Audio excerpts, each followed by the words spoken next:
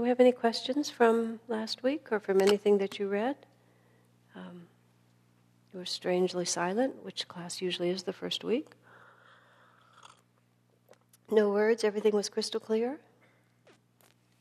Maybe you're not reading, I'm not going to ask. Okay. In theory, I'm going to cover 100 pages of this book. I haven't the foggiest idea if I will or not. I just want to reflect, as I did a little bit last time, just about this book itself. I think this is one of the most unusual books Swami's ever written. I mean, he's written 80 books. At one time or another, I've read all of them, and most of them I've read more than once. Many I've read many more than once. But this has a very unusual quality to it. It's very nonlinear. He himself said when he wrote it, it was a struggle to write. He struggled very, very. It didn't, especially because he had just done the Bhagavad Gita, which he wrote in a matter of weeks. You know, that 650-page book. It took him 2 months to write the entire book. And he waited his whole life to write the commentary on the Gita, thinking it was such a massive project. And then when he finally sat down to do it, it just wrote itself. So then he started on this one about a year later, thinking that that was the mode of writing. And he said he just, when he says struggled, it doesn't mean that he sat there in front of his typewriter and, agonized over words. When I was working with, trying to write the book about him, which I eventually did, we had a discussion of the phrase writer's block. He called it writer's cramp, I think. And then he realized that probably wasn't what it was. But then he confessed he'd never had it, ever, which was something to really say, because all that he's written, because he's just a channel. But this book, he said, the structure of it he writes at this point in his life where he literally, from paragraph to paragraph, doesn't know what's coming next.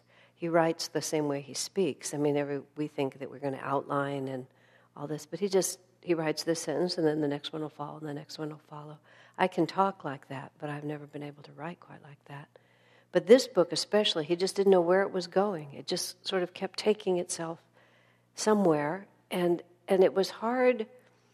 It was hard to, let me think exactly what he meant, just sort of to find the way to put the arguments together. It took an enormous amount of concentration.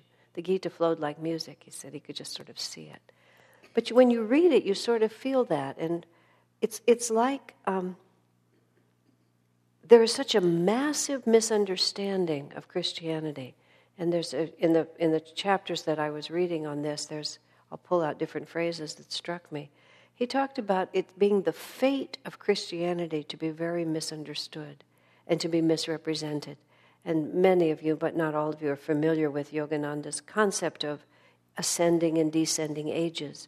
And Jesus was born at the time when life on this planet was getting darker and darker, when the materialistic age was getting more and more solid.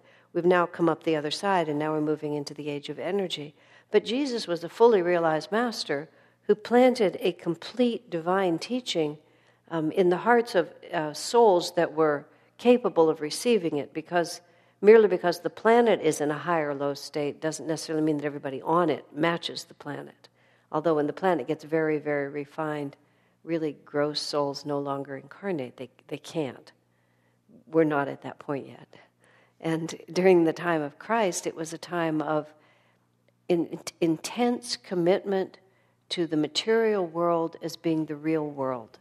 And that, of course, means just subtle concepts, even like energy, are very, very hard for people to understand. Nowadays, starting with Einstein and then never looking back, we've just had this ever-expanding understanding of the world as energy. But think about it. Like even still, people measure force in terms of horsepower, don't they? I mean, you hear that word, but that was actually the power of a horse. Well, how strong is that engine? Well, they had to weigh it against something that you could measure. Well, that engine can move as much as 5 horses or 100 horses, almost an unimaginable amount. You could hitch 100 horses, and that's how much that engine can do. So we still use those words because an engine, if you think of just first looking at it without having any concept, like where does the energy come from? Who's pushing? Who's pulling? That would just be the way the world was. You have a human being or you have a domesticated animal, and it pushes or pulls. And all of a sudden, there's no life force pushing or pulling. You just have this noisy, sometimes smelly thing burning, making steam or burning wood or burning gasoline, and then all of a sudden all this energy is generated. And that was just hopelessly crude. Now we have all these, whatever they are, who knows what they are, these batteries and all these ways in which energy is so small and so subtle you can't even see it. And we just take that for granted. And human vocabulary, especially in California, but in many parts of the world too.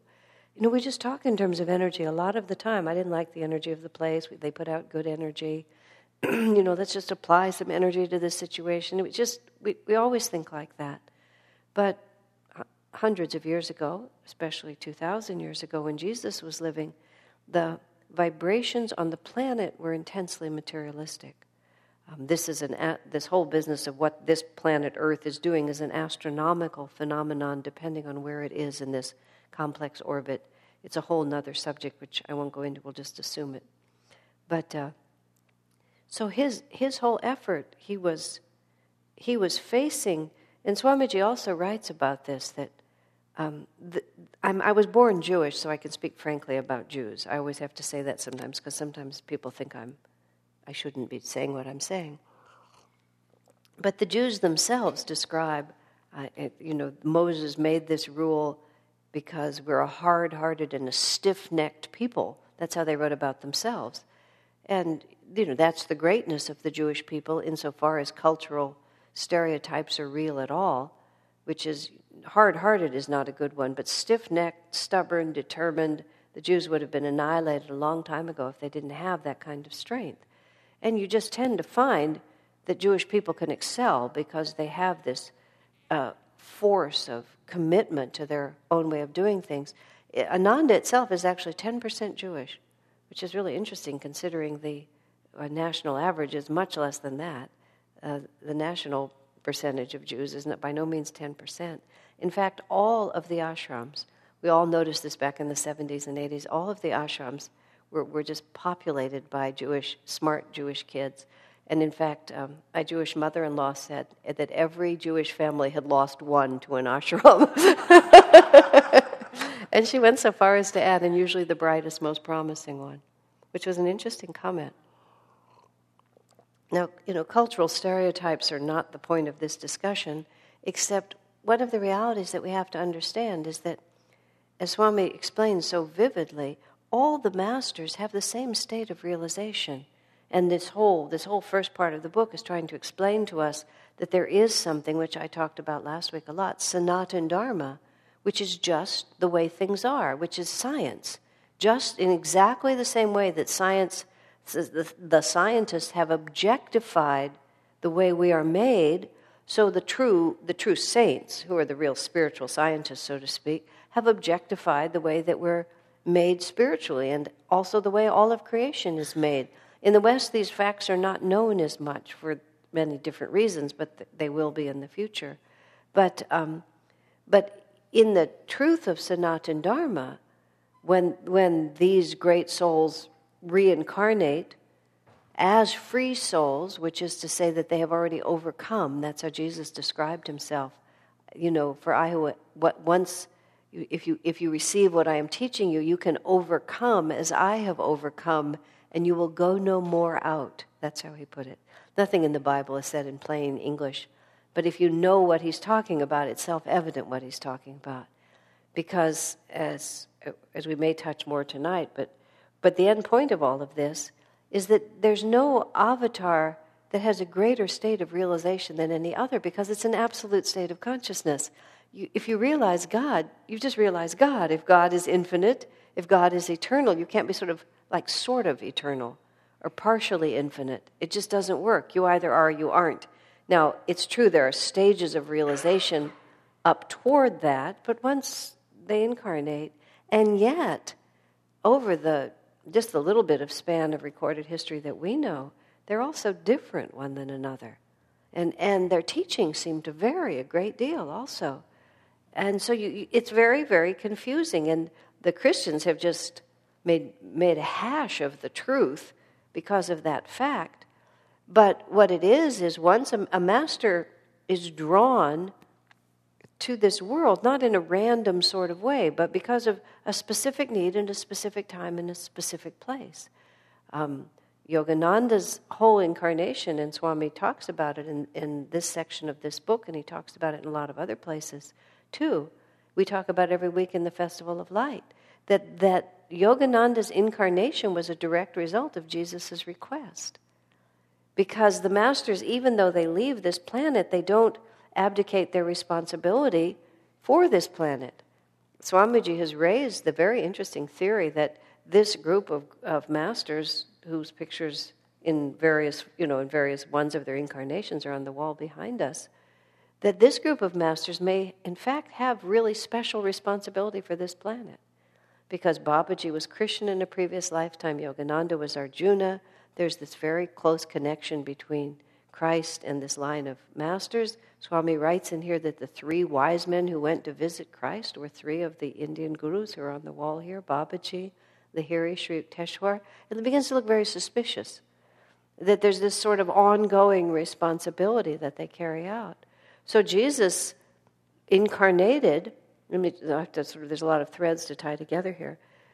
So when a master chooses to incarnate, he's responding to something. He doesn't just sort of bully his way in. And these are all very important principles. It sounds like, well, what does the motivation of a master mean to me? But what we're really talking about is God does not bully his way in. We can't just sort of presumptuously say, there's a story in the book I wrote about Swamiji, where this man, whose name has totally escaped me, anyway, he was a very, he wanted to be a disciple. He had some level of sincerity, but not a great deal. But he mostly was just into his own ego. And so he was going to do something that was very foolish, and he wasn't really listening to Swami, and he sort of said, well, if Master doesn't want me to do it, he'll stop me, is how he phrased it. Sort of a very reverse. And Swami was gracious to him because basically the man wasn't asking for any advice, so there was no point in trying to insert any. But after the man left the room, Swamiji turned to me and said, why would God stop him? If he just wants to go and live his own life according to his own lights, it's not God's not going to do battle with him. There has to be receptivity. There has to be a sincere opening on our part to know something that we don't already know, and the humility to receive it, at least among a sufficient number.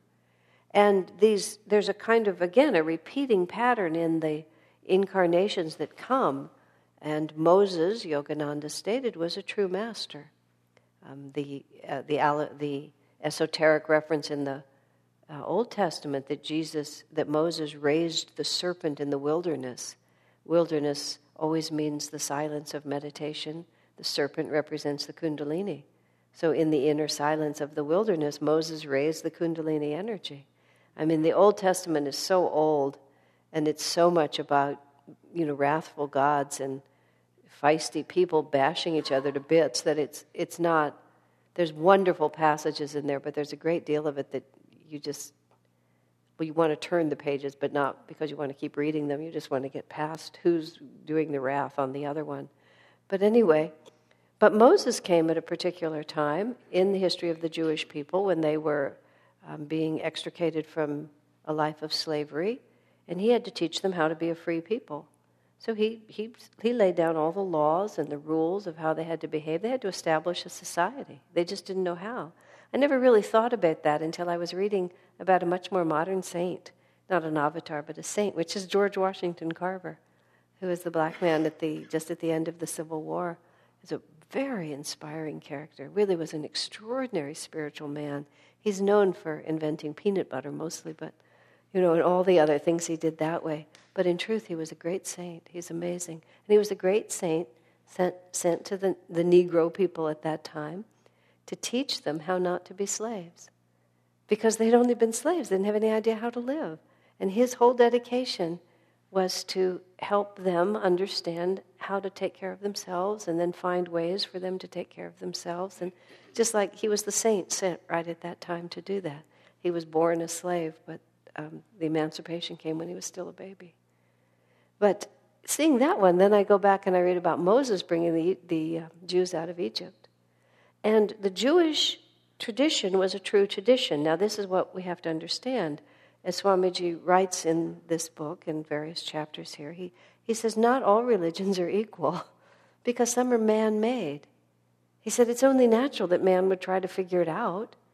I mean, you're here, what causes suffering, what's the nature of life? And some truths are revelation from above. You have a fully realized master who perceives infinity and then in a God-inspired way tries to find some way to communicate that to those who are receptive.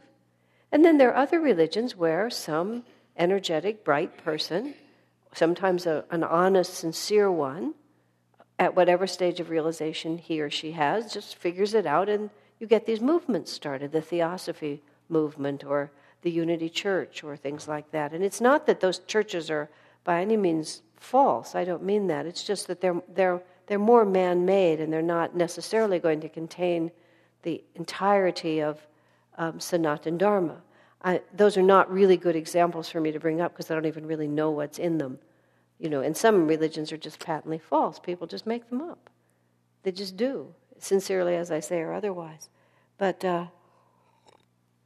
among the ones that are real revelations, like Christianity is, it comes for a particular time and place. And once, as we've said it before, once the master incarnates, his or her freedom, what's always his is, there's no avatars that are female. I asked Swami that question once.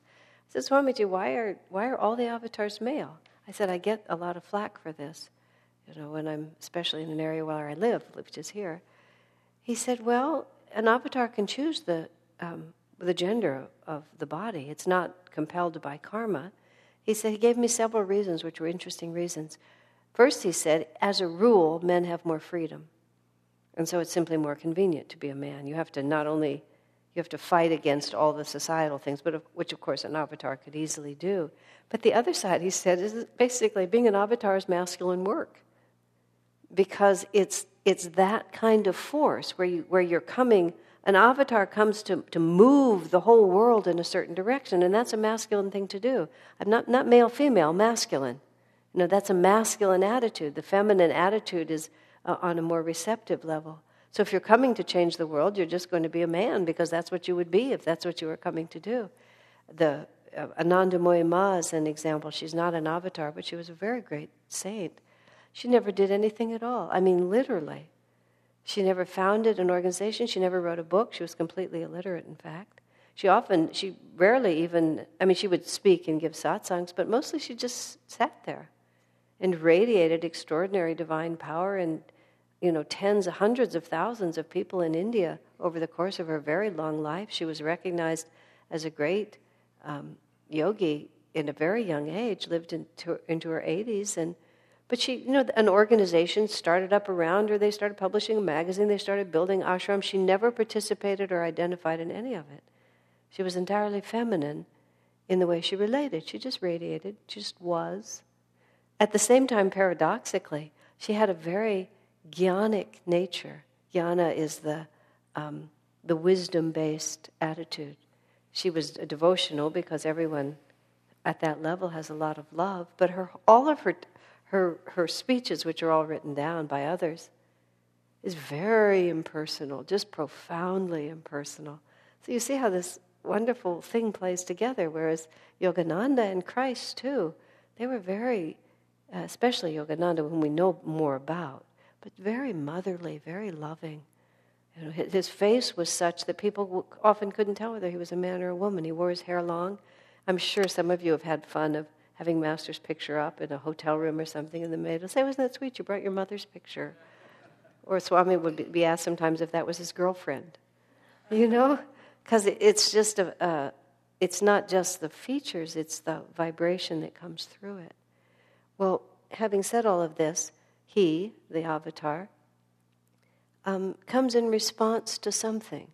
And at the time that Jesus incarnated, the only group that was still holding to Sanatana Dharma in that whole part of the world, because it was a descending age, and whereas there had been higher civilizations, notably the Egyptian civilization, the Roman Empire even, there had been all these higher civilizations in the past, consciousness was darkening on the whole planet.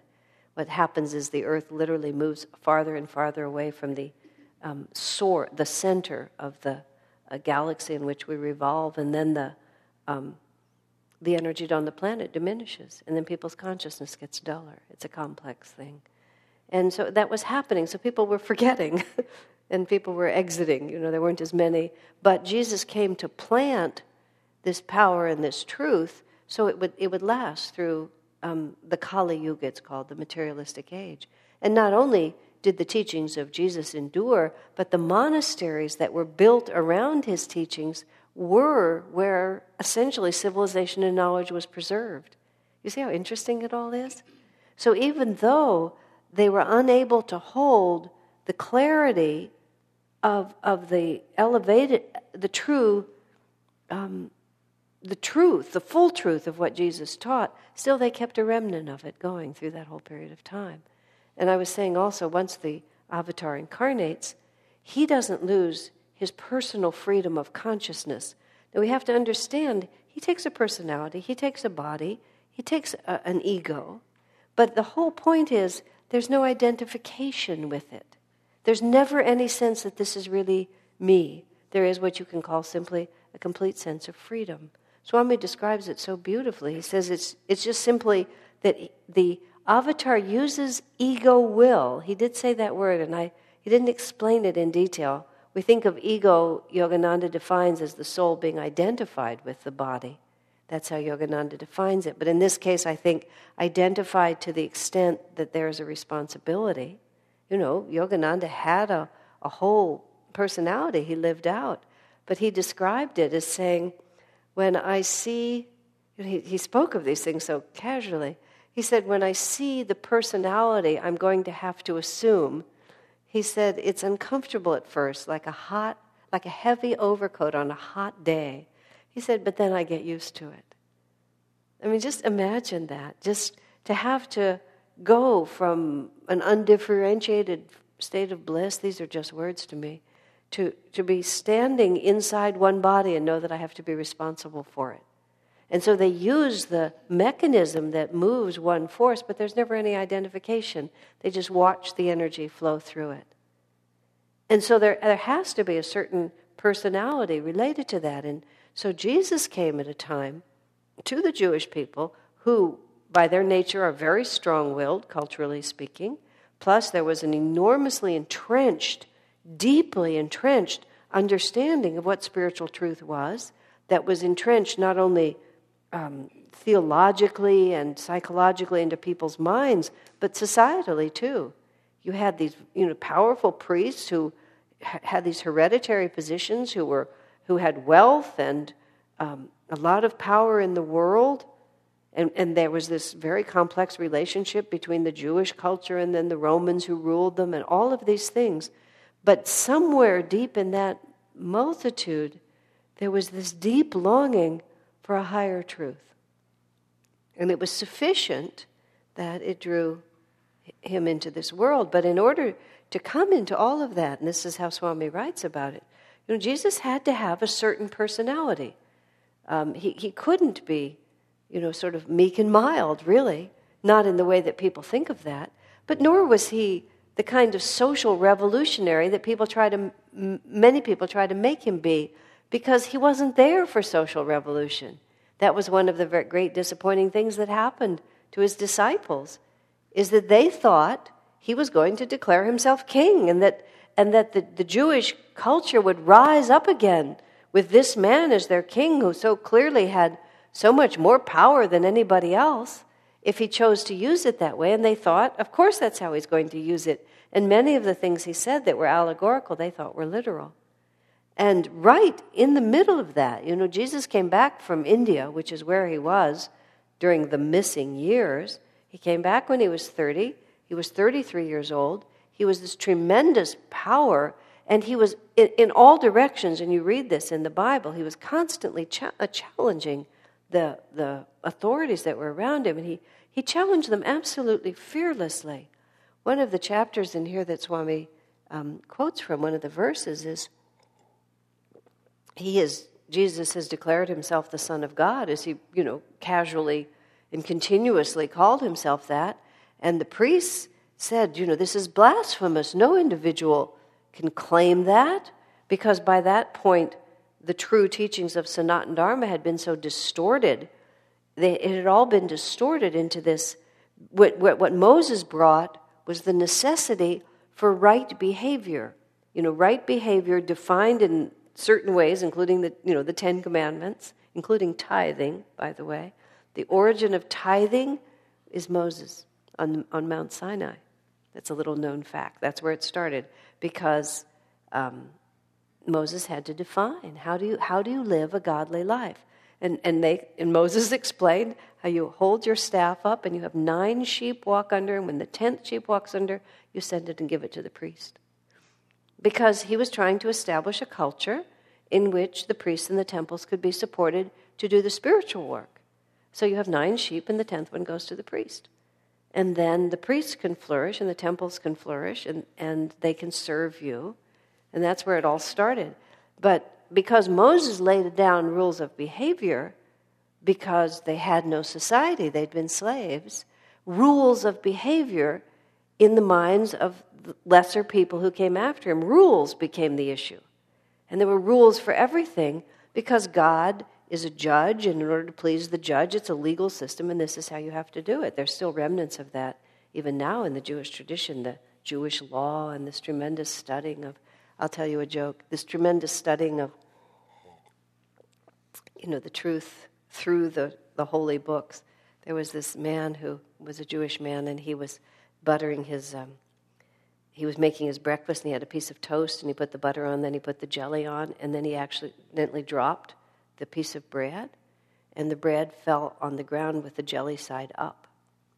Now, it's a very, much cherished principle in the Jewish teaching that, God loves us so much he causes us to suffer. So he was very concerned, because according to, the Jewish tradition, that should have fallen jelly side down. So he picked it up and he carried it to the synagogue, and he presented it to all the priests, and they all immediately grasped the meaning of this. Are we no longer the chosen people? Will the bread fall jelly side up from now on? So they put the toast on the table, and then all the priests gathered, and they studied it, and they searched the books, and they went to several other synagogues, and they said, come back in a few days, and we'll see what we can do. And so they all studied together, and then finally, a few days later, the man came back, and he said, well, do you understand? I mean, what are we going to do about this? And they said, we've studied, we've come to a conclusion. You put the jelly on the wrong side.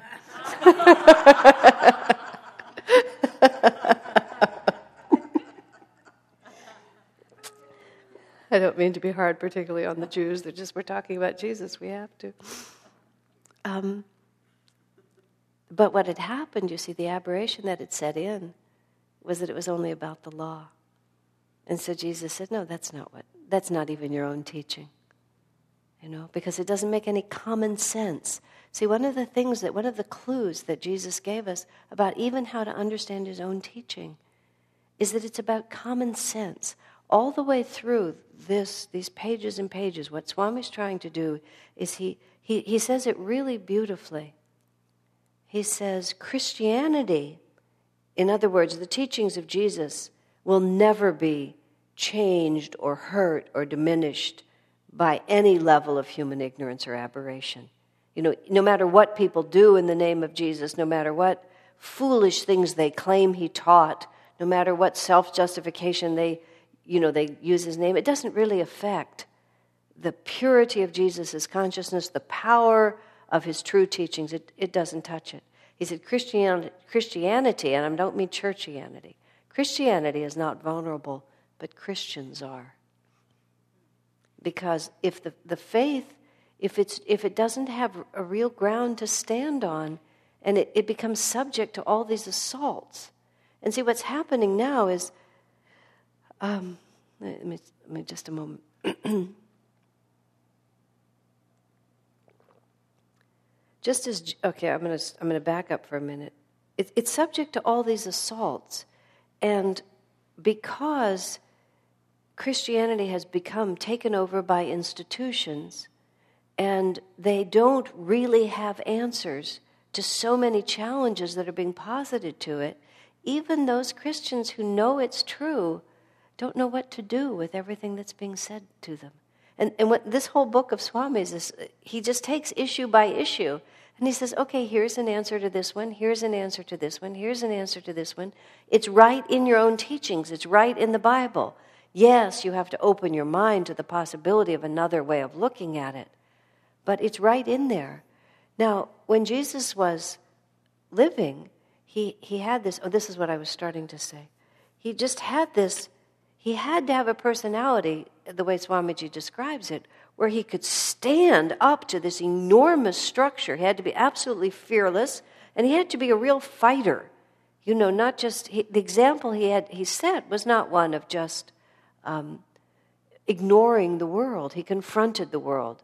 And this is in one way that he's so much like Yogananda in many of his incarnations. I mean, Yogananda came to the West in this country that knew nothing about this and just brought this whole teaching into a culture that wasn't interested, or let me phrase it differently, that was completely ignorant. And Yogananda met a tremendous amount of opposition. Unfortunately, Self-Realization Fellowship, which basically owns the historical records, just has whitewashed it all. And so you don't understand. You just think, oh, he just sailed in, and yes, he was very popular and had a tremendous amount of success, but he was also deeply persecuted. He faced lawsuits. He faced scandals. Swami tells some of the stories in some of his books. Even back in India, there was this whole, Swami tells in one of his books about when Master was in India in 1935 or 36, some English woman was paid to try to get Yogananda into a compromising position. And she was supposed to rush up to him and throw her arms around him, and then they would take pictures, and then they would prove that this sadhu was really not what he seemed. I mean, And so Master intuited that this was going to happen, and when the woman came close, he grabbed her by the waist and he held her up in the air like this. And then he turned to the photographers who, were planning, all right, he said, take your picture, just like this. He just wasn't going to let it happen. But that didn't mean that sometimes these things would get started. There's, lots of newspaper articles, and even he was driven out of town, out of Miami, Florida, because he was a black man from their point of view, and he was teaching to white audiences. And he couldn't get the people in that town to break the rules of segregation to listen to him, and he basically just wiped the dust of that town off his feet and just went away. But it was this huge scandal. And those are just a few examples. He had to fight because there was no established tradition in America for Sanatana Dharma. It's true that Christianity is here, and that's why he came, but there was no established tradition.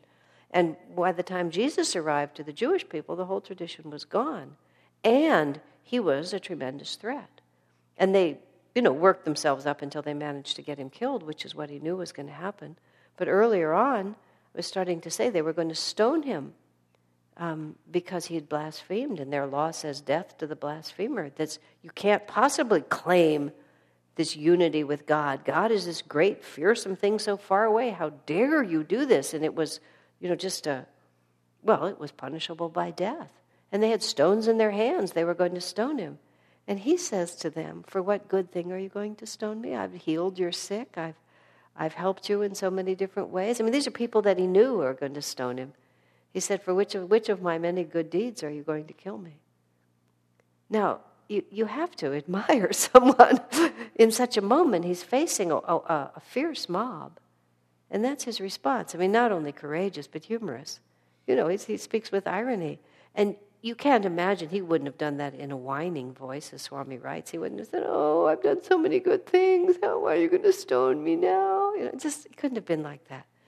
It must have been the way he faced everything else, which is, go ahead. But then he turns it right back on them. And Jesus not only had to have the personality to confront that reality, but as Swami said, he had to sort of pull the whole tradition in a new direction. And these are very real things, because change. It's all about energy. And when Yogananda says things like, I've planted my words in the ether and they will move the West, that's this great quote that we often talk about and repeat, because he talks about building world brotherhood colonies, as he called them, these small spiritual communities. Thousands of youths go north, south, east, and west to cover the earth with little colonies. And then he says, my words are planted in the ether and they will move the west. And I mean, a master doesn't say something like that for effect. He knows, he sees what he's saying. And there is that much energy planted. See, we tend to think of the material plane as being the powerful place. But the material plane is the last point at which all of this manifests. I mean, think about it, just in a very common sense way. First you have to have the ideas, then you have to have the energy, and then, yes, you have to manifest it. But if you don't have energy and ideas, nothing ever happens. This is the last point. And the more powerful those ideas and the more powerful the energy, the more powerful the expression is going to be at the end. And so, like Yogananda and these other masters, they come with this great force to turn the whole direction of society. And it's not just the body that they're living in, it's the whole opening of the cosmos. And of course, what that does is that it plants this eternally, and then forever, souls are always continuously drawing on that. I mean, all of us who have dedicated ourselves to manifesting this work, I mean, nobody instructs us on a day-to-day basis. Where do we know what to do? How do we know what to do? Why does it even occur to us to do this? It's because Yogananda planted those thoughts in the ether. And all of Christ's consciousness, the consciousness of Jesus is planted in the ether. And that's the force. What I was saying a moment ago, their freedom is circumscribed by the culture in which they choose to incarnate, by the needs of that particular mission, and by the karma of those disciples. Because he also comes, an avatar always comes also for some small group of people or large group of people, but individuals who have a personal relationship. And it's an important thing to realize that it always comes down to that. Because in this world, God acts always through instruments. It's not like, and that's the folly of the whole fundamental aberration of Christianity, is to remove Jesus from any level of our capacity to evaluate what he says by common sense. He's just a special creation and he just drops in there. Now, I was starting to say a while ago that Jesus himself constantly asserted the most simple tests. How do you know a true prophet from a false one? It was a very good question because Jesus wasn't the only one who was going around baptizing and making claims. There was John the Baptist, of course, who was intimately connected to Jesus, but there were others. How do you know a true from a false? Jesus said, so simple, by the fruits, by the fruit of their action. And then he says, a good tree gives good fruit, a bad tree gives bad fruit. He didn't say because of the doctrine, because of this, because of that, go ask the priest. He said, just use your common sense. This is the experience that you see. Even when they're going to stone him, he says, well, what good thing are you going to stone me for? You're just listening to your rules that say this or that. Stop with me. Think with me. Understand what I'm saying to you. And then even just to break the whole concept of the Jewish people of this wrathful God, he said when a son goes to a father and asks him for a loaf of bread because he's hungry, will the father just give him a stone? And so you just start with the simplest idea. Bring this down to something that I know. And then what Jesus was doing is exactly what Yogananda has done in this incarnation even more powerfully, is he's taking the responsibility out of the hands of the priests and putting it in the hands of the individual. This is how you can do it, and you can do it yourself. You don't have to stand helplessly by the side. One of my Hindu friends said that Hinduism is a religion that you can't practice yourself. You have to pay somebody to practice it for you, because he's talking about all these elaborate rituals and pujas and everything that's required. You have to hire a priest to come in and do it. You can't do it yourself because it's just all so encrusted with tradition. I mean, that's really, there's a lack of common sense in that. How can you pay someone to practice your religion for you? Now, of course, There's many ways that you can say there's something good in there, but you see what happens to these things. Well, Jesus came to restore that kernel of Sanatana Dharma because the age was getting darker and darker. And it was the fate of Christianity to be trapped at the time in a very materialistic world, and then the world got more and more materialistic as it descended. So they kept having to put onto Christianity more and more matter-based explanations. Okay, Jesus said he was the Son of God. Then therefore he must have been, conceived by God, and Mary was his mother, but that, we don't want it to be just ordinary. It couldn't possibly have been just an ordinary conception, so it must have been some, miraculous kind of conception, okay? And then Mary herself, she couldn't have been an ordinary woman too, so she must have been conceived too. The Immaculate Conception actually relates to Mary, because it's like Jesus was using words to open us up to these deeper experiences, but there was no mass capacity to hear it intuitively. Individually, yes, but as a culture, it just wasn't there to happen. Just a moment, I have a thought. In the chapter, one of the chapters in this book, A Matter of the Heart, or perhaps it was a different one of the chapters, but Swamiji also talks about, he was talking about what is God. That's what he was really saying. That was the chapter in here. Let me see if I can put this all together. And Swami starts talking about the folly of really thinking that if we can intellectually define this, that we will actually understand it. So Swami takes on a few issues. One of them is the male pronoun he, and the others are intellectual definitions, which Swami loves to play with, like the cosmic ground of being, as a definition for God. Swami points out, using the test of common sense, that what on earth does that mean? What does that mean to anyone? Does anybody have any kind of experience that, sort of says, I know what the cosmic ground of being was? It's just like, where do these words come from? And then we get concerned about, we don't want to be prejudiced against men, or we don't want to be prejudiced against women, so we have to call God he, she, it every time. Father, Mother, God. That's what people say, Father, Mother, God, like that. Because we're just trying to think that if we just get it all straight in this way. But then Swamiji explains, really so sweetly, he says, words don't mean anything unless you have an experience that will tell you what those words mean. He said you can have a jar of, as he put it, of raspberry jam.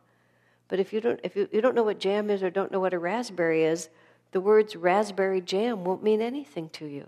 It's only after you've tasted it that then afterwards you can speak of raspberry jam and you know what you're talking about. So he said when we think of spirituality entirely in terms of how we explain it and getting the words exactly right, there's no possibility to get those words right, because if we don't have any experience, those words don't mean anything to us. And he uses cosmic ground of being. It's just like, where would that come from? Or this excessive concern about whether it's a he or a she. And then he says it's so self-conscious, you say he, she every time. And he said he is an impersonal word, she is not. He said even the languages are different, even the word love. And he goes through this wonderful thing. Love is just an English word. If you're in Italy or Spain, he uses as two examples. He said, but in both of those, the word love has slightly different meaning. One means I want you. So instead of saying I love you, it's about desire. Now, can you say that that desire is actually the same as God? It gets a little confusing, doesn't it? Or I want what is good for you is another, I want to benefit you is another English definition of other languages' words for love. So then he comes to Sanskrit, and he says in Sanskrit there's three kinds of love. They speak of kama, which is desire. They speak of bhakti, which is devotion. And then they speak of prem, which is selfless, unconditional love. Now, of course, prem is really what we're talking about when we're talking about God. But still, you can then say, oh, prem, or you can use the word ananda, which means bliss, and substitute that as a word for God. But if you've never tasted raspberry jam, you still don't know what you're talking about, do you? Right?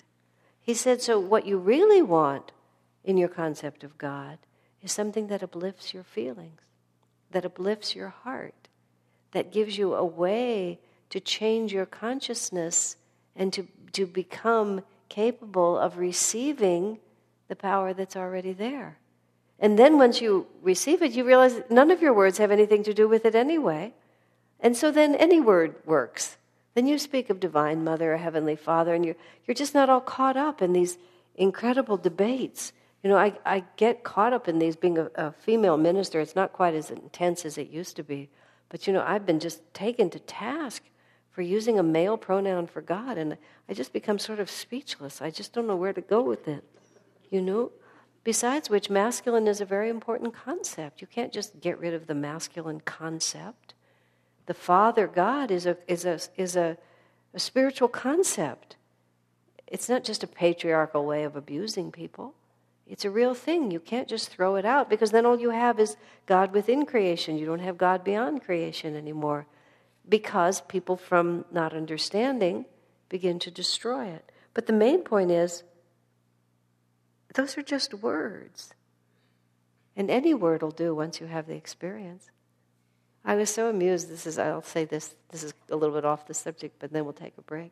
When my father, in the last couple of years of his life, he had a degree of Alzheimer's, and he developed a certain kind of aphasia. He could still speak, but I don't know what he thought he was saying, but he would just put words together. You know, like, he was an actuary, and he used to talk in terms of benefits and pension plans and percentages and things like that. So he would use a lot of those words. He would talk about the policy, but he would say things like, you know, and very earnestly, you know. And so then the chair went into the policy, and then after that, the percentages of it were really quite obscure according to the window frame. But it would be very earnest communication. I never spoke to him back in gibberish. I would just speak back in plain English. We just have these conversations. I would say what I wanted to say, and he would speak essentially gibberish back to me. But it was an exchange of consciousness. It was an extremely real exchange of consciousness. And it was no different. It was, you know, old people become like babies. What it really was, and it was very touching. I always had a very sweet relationship with my father. And I have very happy memories as a child of his presence in my life. And it was exactly the same as being a child for this reason, which is when I was a child, there wasn't a lot of intellectual content, you know, because I was just a little being. And so now all the intellectual content was gone again, but what made the relationship what it was there. And it made it so obvious that all of that stuff that you put on top of it is not what's really happening. This is when this woman, Kamala Silva, who was a direct disciple of Master, she wrote The Flawless Mirror and a couple of other books, beautiful books about Master. She also completely lost her mind at the end of her life. I've talked to her several times, to you all, many of you. And when I first heard about that, I said, Swami, she's lost her mind like this. And Swami said, it's just her mind. He said, it's just like, that's just her mind. But it's her mind. And he would say, it's just her mind. And it wasn't until I met her that I understood, all she's lost is her mind. She didn't have intellectual content anymore. But her consciousness and her vibrational experience of life was so elevated that it was self-evident that intellect was a lower level than what she was experiencing. And she didn't, at the end of her life, she just was so completely outside of this plane. She was living in a convalescent place, and she thought she was in the Himalayas. She thought all of her little stuffed animals were real. She'd always really liked animals, and she couldn't have any pets, so she had all these stuffed animals, but she just thought they were living beings. Who's to say they weren't? Because for her it was just bliss, really. And she was just attaching it to all these different things. So we get very caught up, and this is one of the many things in this book that Swami's trying to rescue Christians from all these assaults. Well, Christianity is not valid because it's patriarchal, and he speaks of God the Father, and it's outdated. And a poor soul devoted to Jesus doesn't know how to defend against that. Because in fact, Jesus did talk about the Father. He never talked about the Mother. Man, he was trying to get from the judge. He couldn't get to the Mother. He could get from the judge to the Father, but the Mother was way too big a step. He could treat women with respect and with equality, but it was a bit too much to really, because his teachings weren't limited, but he was limited by the culture in which he incarnated and the people he came to serve. So let's take a few minutes break now. All right. I'm going to just sort of pick up a few concepts. I didn't do this systematically. I've written out all these chapters, but I've covered what I really wanted to say. And I've completely lost the thread of anything we were talking about. But in one of the chapters, Swamiji talks about the importance of devotion and of feeling. And these are the questions that he's sort of trying to put all of these arguments on firmer footing. And these are helpful things to us, because not only do people challenge us for our own beliefs, but we have the opportunity to help other people. It's a very painful thing. You see really sincere spiritual people. Well, here's where I was wanting to go before the break. Let's see. What's happened to Christians who are being assaulted in these ways is because Christianity started in a descending materialistic age, and the dogmas became very fixed during a time when there was no scientific evidence to refute it. And every time any scientist tried to refute it, the Catholic Church did their best to excommunicate them and expunge them. Now I've done enough about the Jews. Now I'll go into the Catholics. When Swami was writing this book, it became sort of a joke. He would call and he would say, "Well, I basically slashed up the Catholics today." The next day he would say, "Well, I went after the scholars today, and tomorrow it's going to be, the scientists." And then we went after the Jews every once in a while, and we would start making lists of people he hadn't yet excoriated in the course of this book, because there was so much misunderstanding that has to be dismantled. But because Christianity was created in a descending materialistic age, these very fixed and rigid dogmas came up, and because the period, one of the characteristics of Kali Yuga was this tremendous separation between the Eastern and Western ways of looking at the world. Even though, and this is later in the book, the lost years of Jesus, it's a increasingly well accepted fact, and it's a fact that Yogananda states unequivocally that when Jesus was 12 years old, he left and he went to Tibet, and he went to the Himalayas, and there's evidence in those places that Jesus was there. There's these scriptures and descriptions of these people, and besides that, it's just what Master says. He went to India and studied at the feet of the masters. He did sadhana, the truth of even an avatar's life is that they play out the drama of how we advance spiritually. Yogananda, you read his autobiography of a yogi, and he comes across almost in his own book like he was just any devotee who happened to be lucky enough to meet a lot of saints. And he went into his guru's ashram and studied hard for a decade and was subject to very severe training and worked hard to master the spiritual path. The Swamiji said, if the avatars don't do that, then we never have a context for what we're supposed to do. They're examples, they're real living examples of souls who have walked the path that we have walked and simply reached the end of it. They're standing where we're trying to go, and they're showing us how to walk that path, even in one lifetime. But during Kali Yuga, part of the things that happen during these dark ages, and this is not just a theory of India, it's an accepted truth in India, but the many different traditions speak of these different ages, the Bronze Age, the Silver Age, the Gold Age. It's just a way that people have kept alive this realization that history on the planet changes. Think of the barbarism that was just common then. Crucifying Jesus was nothing special. That's how they executed people.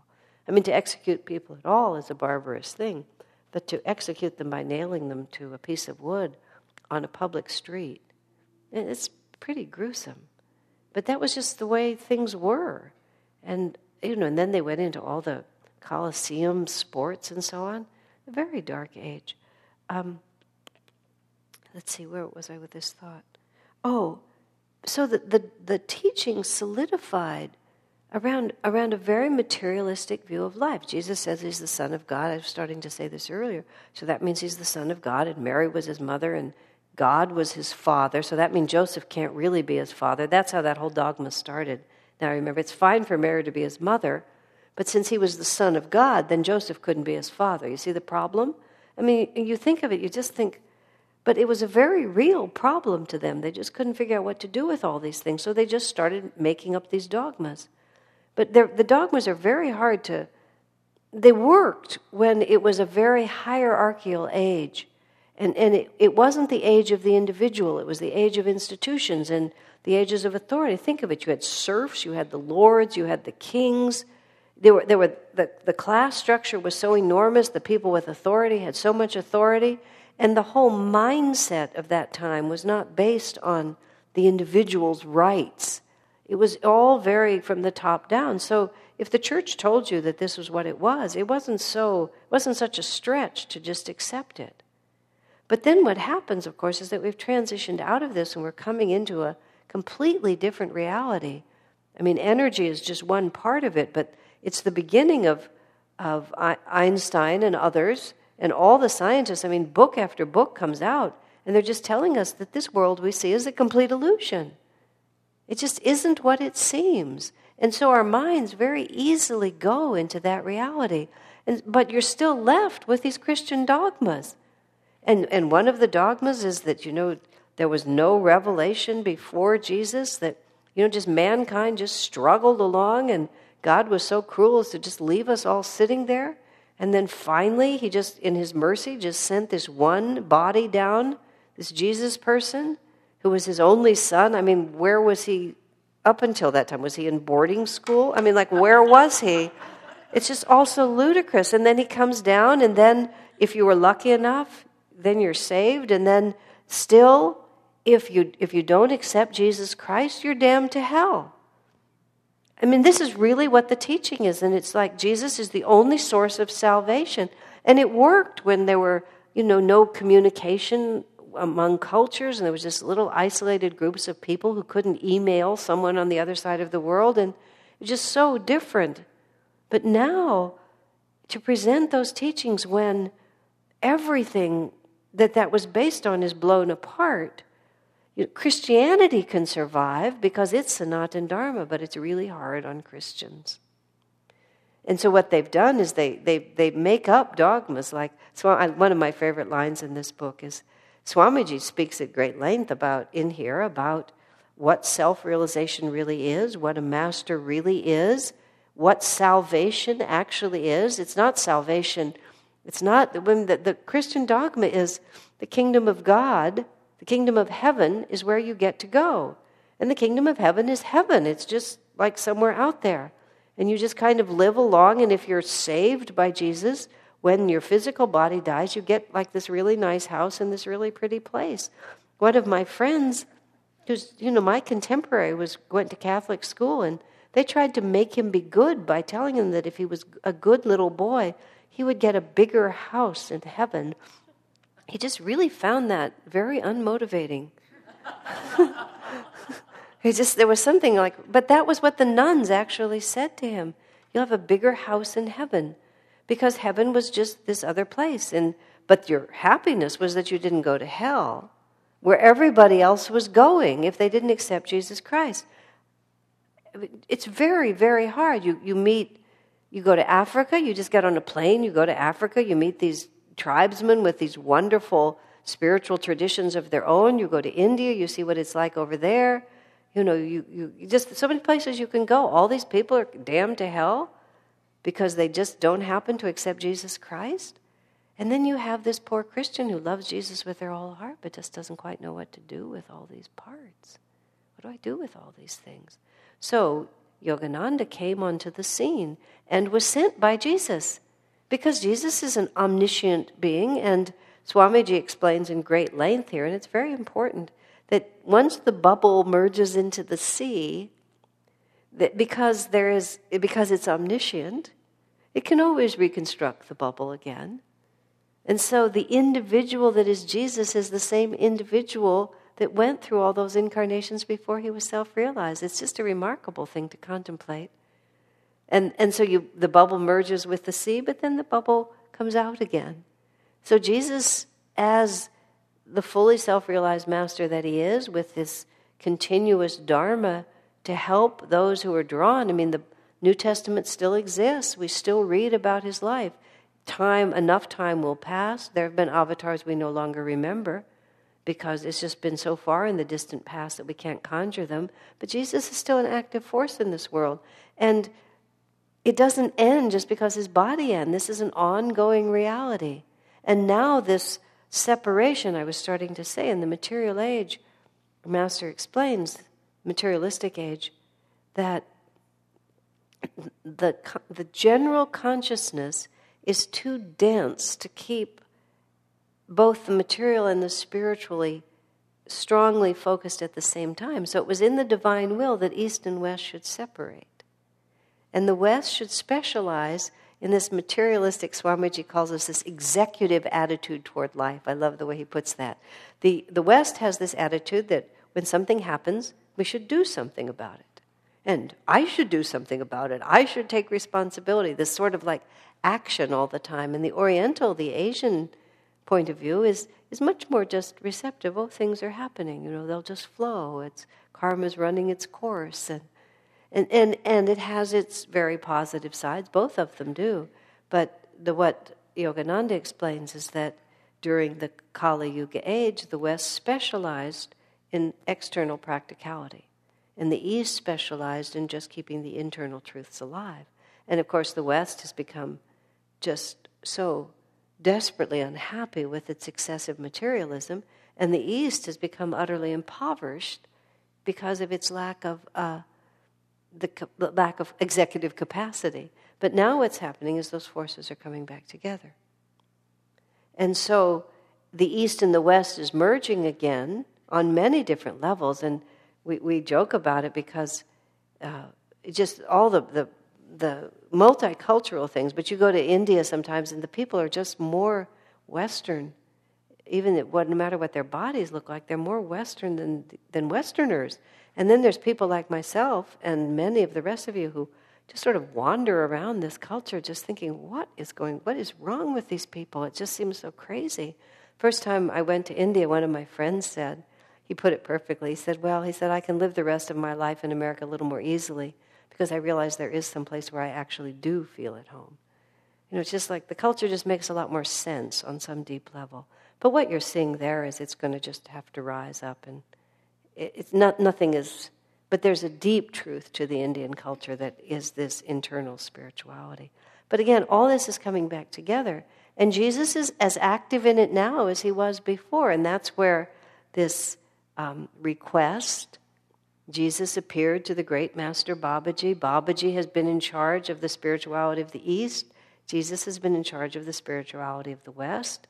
Jesus says to Babaji, okay, the time has come, let's bring it together. Because my followers have gotten a little confused. It's become so deeply externalized. We need to bring to them the message. We have to renew in them the message that I actually brought, which was inner communion. Because see, what Jesus actually did, you see, is he took spiritual responsibility away from the priests and he gave it to individuals. As many as received him, to them gave he the power to become the sons of God. Do you see how absolutely undermining that was to everything that was in place? That an individual could just receive this power directly from God without any regard to any of the rules, any of the laws, any of the habits. And that's what Jesus promised them. But you see, isn't that exactly what Yogananda promised? The only place, one of Yogananda's amazing statements is the only place that God can be experienced is in the human nervous system.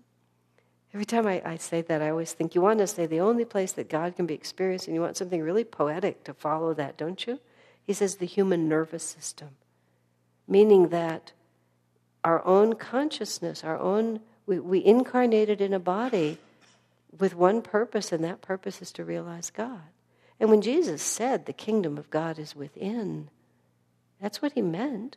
He was speaking of the fact that the only place that the divine can be experienced is in your own consciousness. And so all of these teachings are great stumbling blocks for people who intuitively know that Jesus' teaching is right, but then are assaulted from so many sides. And even all of us, we need to find a way to just bring all that into an integrated whole. We have a responsibility, plus it's part of our own, let me think how to say it. It deepens our own spirituality to be able to see things from many different angles. It's also very important for us to have the courage, too, to really hear. Okay, not everyone in this room is a disciple, but the majority of you are, so I'm speaking to you. If Master said something was true, then we have to really go deep into understanding why it's true and how it's true, because we can't just rely on the fact that he said it. We have to also put ourselves into it and grasp it from our own common sense. Because otherwise, when the pressure is on us, we'll just, bail from it because we don't really know it.